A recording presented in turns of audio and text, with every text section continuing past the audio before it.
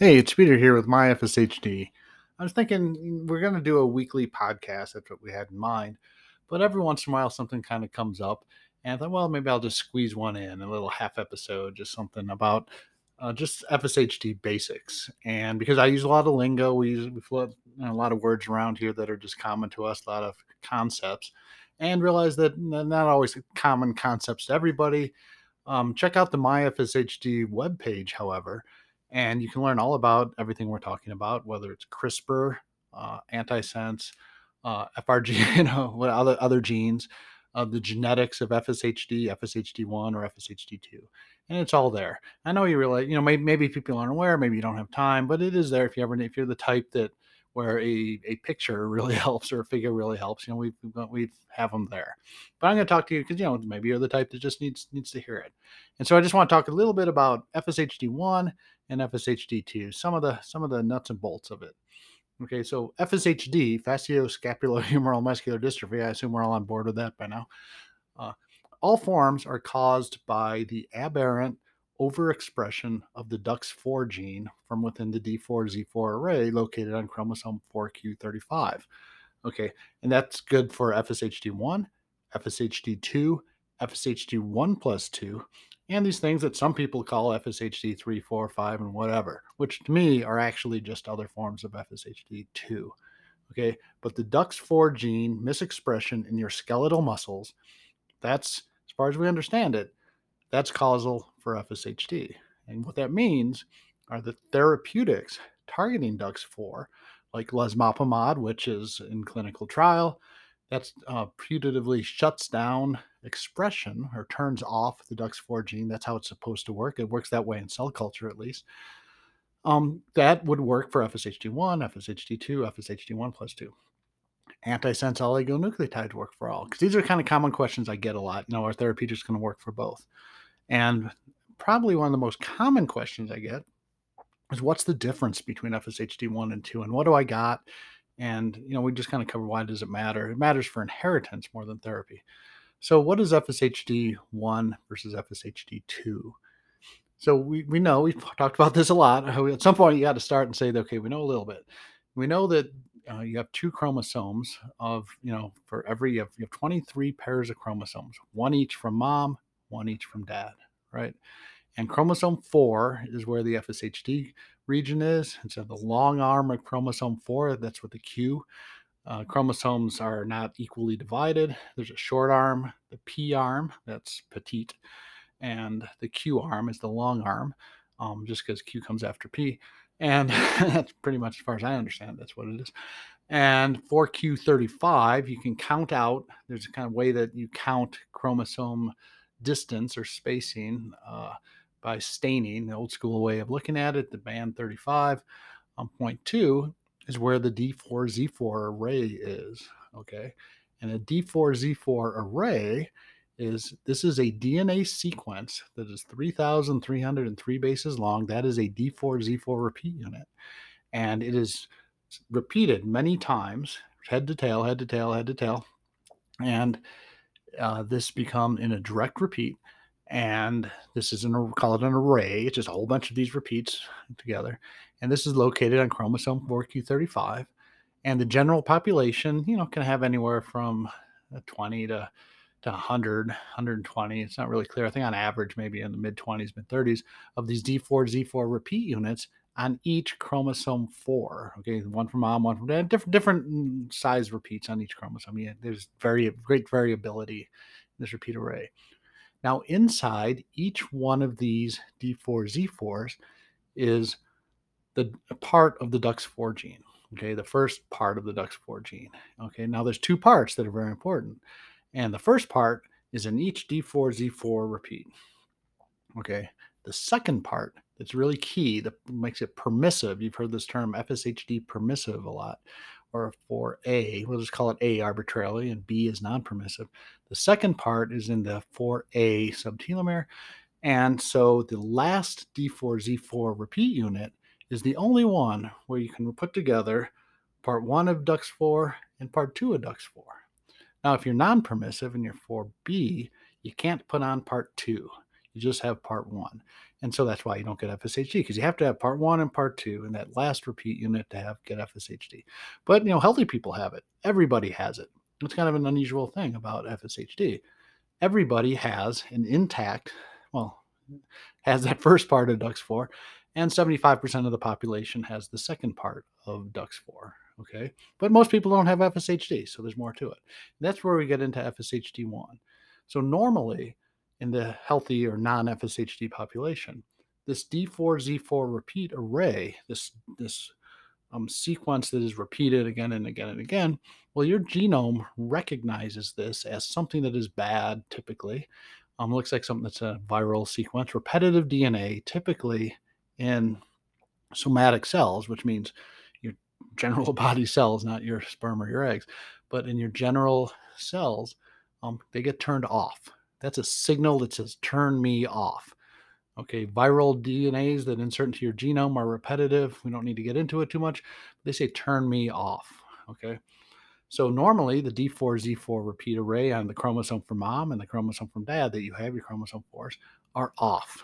Okay, so you have the DUX4 gene, part one, 75% of you have an A, and so you have part two, but it's off, okay, in your muscle cells.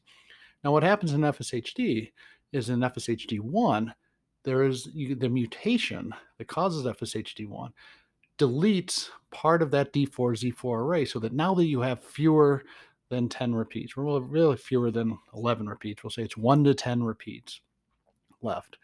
And now you have FSHD1 genetically, assuming you also have that second part, the 4A, right? So you still have the same part one, and each, if you have 3 repeats, 5 repeats, 1 repeat, you have part one of DUX4. And if you have the A on that same chromosome, then you have part two of DUX4, and you've lost the off signal now, though. The deletion in FSHD1, now that is, your cell does not view this anymore as a repetitive region, and the signal that says turn me off is not there, and it's able to be turned on. Okay, not necessarily it is on, but it's able to be turned on. You've lost the repression, so an epigenetic derepression. Okay, now if you have no D4Z, so people always ask, it's 1 to 4, it's 1 to 10 D4Z4 repeat units. If you have 0 D4Z4 repeat units, you don't have the DUX4 gene and you don't have FSHD. So 0 is okay. 1 to 10 is FSHD1, and then more than 10 is not FSHD1.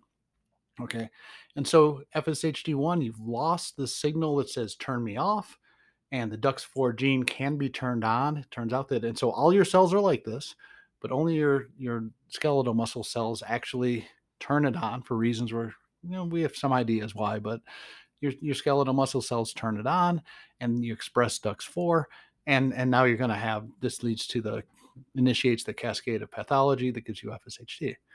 Okay, so what about FSHD2? That's also DUX4. Well, FSHD2 was originally classified as contraction-independent FSHD. So the idea was that if you have FSHD, clinical FSHD, and you came back negative by the FSHD1 deletion testing, well, then you're just FSHD2. Well, maybe you are, maybe you aren't, as we've learned. But now we know that in the majority of actual FSHD2 cases, what happens is that there's a mutation in another gene, but these genes are, there's several of them out there and more to be identified that cause the same exact issue as you see in FSHD1. Okay, now it's contraction independent, so the signal is still there that says you have more than 10 repeat units. You actually have between 11 and roughly 20. Yeah, the upper number keeps changing, but let's say around 20 repeat units. And so the signal that says shut me off is still there. But what happens in FSHD2 is that the actual switch is broken. Okay, turn me off, but you can't do it. Okay, the end result is the same, that the DUX4 gene is allowed to be on, right? It's lost epigenetic repression. The off switch is broken. So even though the off signal is there, the off switch is broken, DUX4 becomes expressed. And that again, in skeletal muscles, then that leads to the cascade of FSHD pathophysiology. Okay, and that's why that the, drugs targeting the regulation of DUX4 and drugs targeting the DUX4 mRNA and DUX targeting DUX4 protein are going to work for both FSHD1 and FSHD2. Now, what are these genes? So we can, so there's a way to say, how do you determine then if you're, I made this comment that, man, maybe you are, maybe you aren't FSHD2. Well, that's a really important thing. So what we know is that, well, one, clinical FSHD can often be confused with clinical limb-girdles or clinical other neuromuscular diseases by, neurologists have a tough job. There's a lot of different neuromuscular diseases out there that are very similar. And well, there's a lot of variability in FSHD. There's reasons, and some are just frankly better than others at doing it, or vice versa, not as good as others. And so you can check it by looking at the epigenetics. So that's actually what the research testing our lab does that you've heard about. You can check, because I mentioned you lost this ability to repress DUX4 and turn it off in both FSHD1 and FSHD2. So you can identify that looking at the DNA methylation or the off switch. You look at, has it been turned off or not been turned off? If it's been turned off, well, it's just not FSHD. If it is still in the on state, the unmethylated or the epigenetic on state, then it is FSHD2. So it's pretty clear. Then you can go in and look and find out why. There's a gene called SMCHD1. There's accounted, that's SMUCHD1. I hate it when people call it that, but I just go with SMCHD1. I hate saying SMUCHD1, but whatever. You may have heard that. Mutations in this gene are what cause about 80-85% of FSHD2. Okay, and this is on chromosome 18, P, petite. And so now this affects, why do we care? Well, therapeutically, it's fine. Well, inheritance matters because FSHD1 is considered an autosomal dominant gain of function disease. And what that means is that, well, you have 22 autosomes, that's chromosomes 1 through 22, and then the sex chromosomes are X and Y. So chromosome 4 is an autosome, and it's dominant, which means only one of the two chromosomes need to have the mutation in order to have FSHD1. And so when you have kids, you have a 50% chance, in theory, of passing on the mutated chromosome, and then they would have FSHD, or the healthy chromosome, in which case FSHD is no longer in that line. Okay. Now, FSHD2 is called what's known as a digenic disease. Okay. You still have the FSHD region. You still have to have chromosome 4, a certain size array, and the 4A. You have to have both parts of DUX4. So you still have to have 4. Actually, if you have an SMCHD1 mutation and you're BB with non-permissive, you don't have the second part of DUX4, you don't get FSHD2. So just a mutation in us. This is what makes it hard to find it genetically. But this is where mutations, FSHD2 is kind of weird in families, okay, because it can kind of seemingly skip generations. So you have to have two parts. It's digenic. So you need to have the permissive FSHD permissive chromosome 4, D4Z4 with a 4A and a certain size array. And that's chromosome 4. So you have a 50% chance of getting the mutated one, or not the mutated, with the permissive one, and 50% chance of the other one. Now, they could both be permissive, in which case, it's 100% chance. It's just, you can't go through all the cases, but that's where the math on the inheritance gets kind of fuzzy. But you definitely have a 50% chance of inheriting the mutated SMCHD1 gene and a 50% chance of the unmutated SMCHD1 gene. In which case, if you have a permissive array, and you need to have both the mutated SMCHD1 gene and the permissive array, so it could be a 50% chance, could be a 25% chance, could be 1 in 8 chance, actually. So, it's greatly variable. And so you could pass on the FSHD2 mutation in SMCHD1 to a child, and they might not have FSHD because they're non-permissive. But then if they pass that on to their child, now your grandkid, that's where, and they do have a permissive allele from the other parent. Now all of a sudden it reappears. So it's kind of a little bit different. So that's why it matters, is really for family planning and for understanding variability in the family.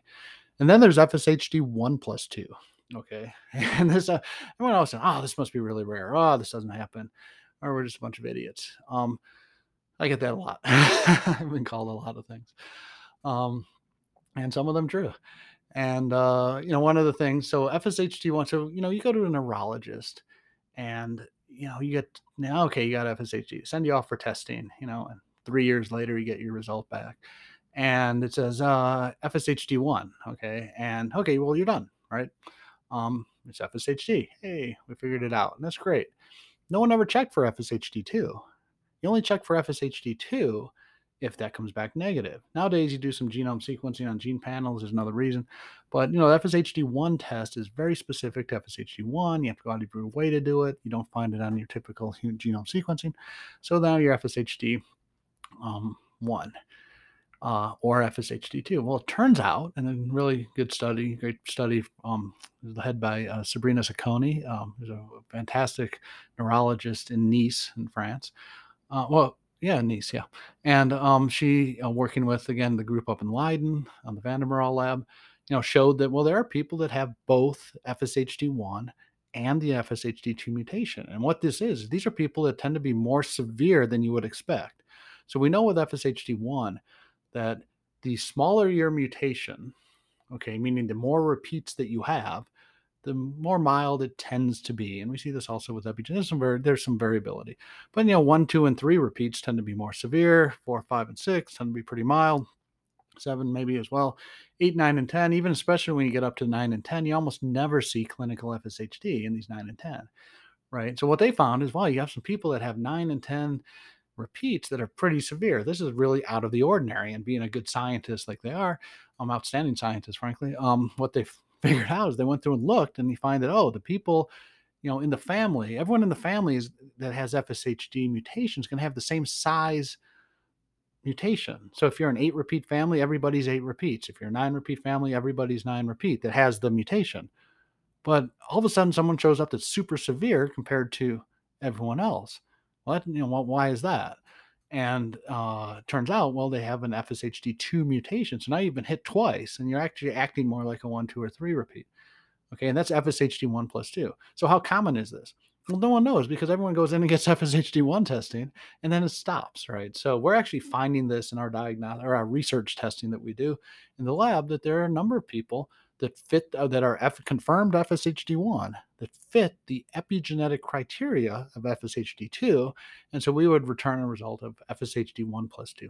Now, it doesn't really mean anything from a therapy standpoint. Again, if anything, it actually might be good good news in some respect, because I could imagine FSHD2 specific therapies that directly affect SMCHD1 levels or fixing SMCHD1 mutation that would not be applicable if you're just FSHD1. Now, these might be much more of a personalized medicine thing, but that's okay. It's in general, since 95% of the FSHD population is at least FSHD1, we don't know how many are FSHD1+2. Most therapies are tested primarily against FSHD1, but they're going to conceptually work for FSHD2, at least those targeting DUX4. And in our lab, we always test both. Our CRISPR technology, we test both FSHD1 and 2. It actually works better in FSHD2, oddly enough. And we have some reasons we think we understand that, but therapeutically, I think it's really not gonna matter so much. It's really more about inheritance and also understanding yourself, and understanding, some people just want to know, hey, why am I so severe when no one else in the family is severe? Why does it suck so much for me? And it's really not of anger. It's just kind of curiosity, right? Why? What's up? Well, that's probably the answer, that you're FSHD1+2. And there's more genes besides SMCHD1. I mentioned that is uh, about 85%. There's 2 other genes have been identified: DNA methyltransferase 3B, that's DNMT3B, and LRIF1. No idea what that stands for. And there's going to be more. There will be more out there. They're just going to be hard to find. Again, because once you get your diagnosis of FSHD, or if you get your diagnosis, well, people need to be doing epigenetic screening to find these people. That's kind of a service we provide. Because if you find someone that fits the criteria of FSHD2, meaning epigenetic dysregulation where the off switch is broken, and they don't have changes in SMCHD1, well, there's a good chance they just have a genetic mutation that we just haven't discovered yet.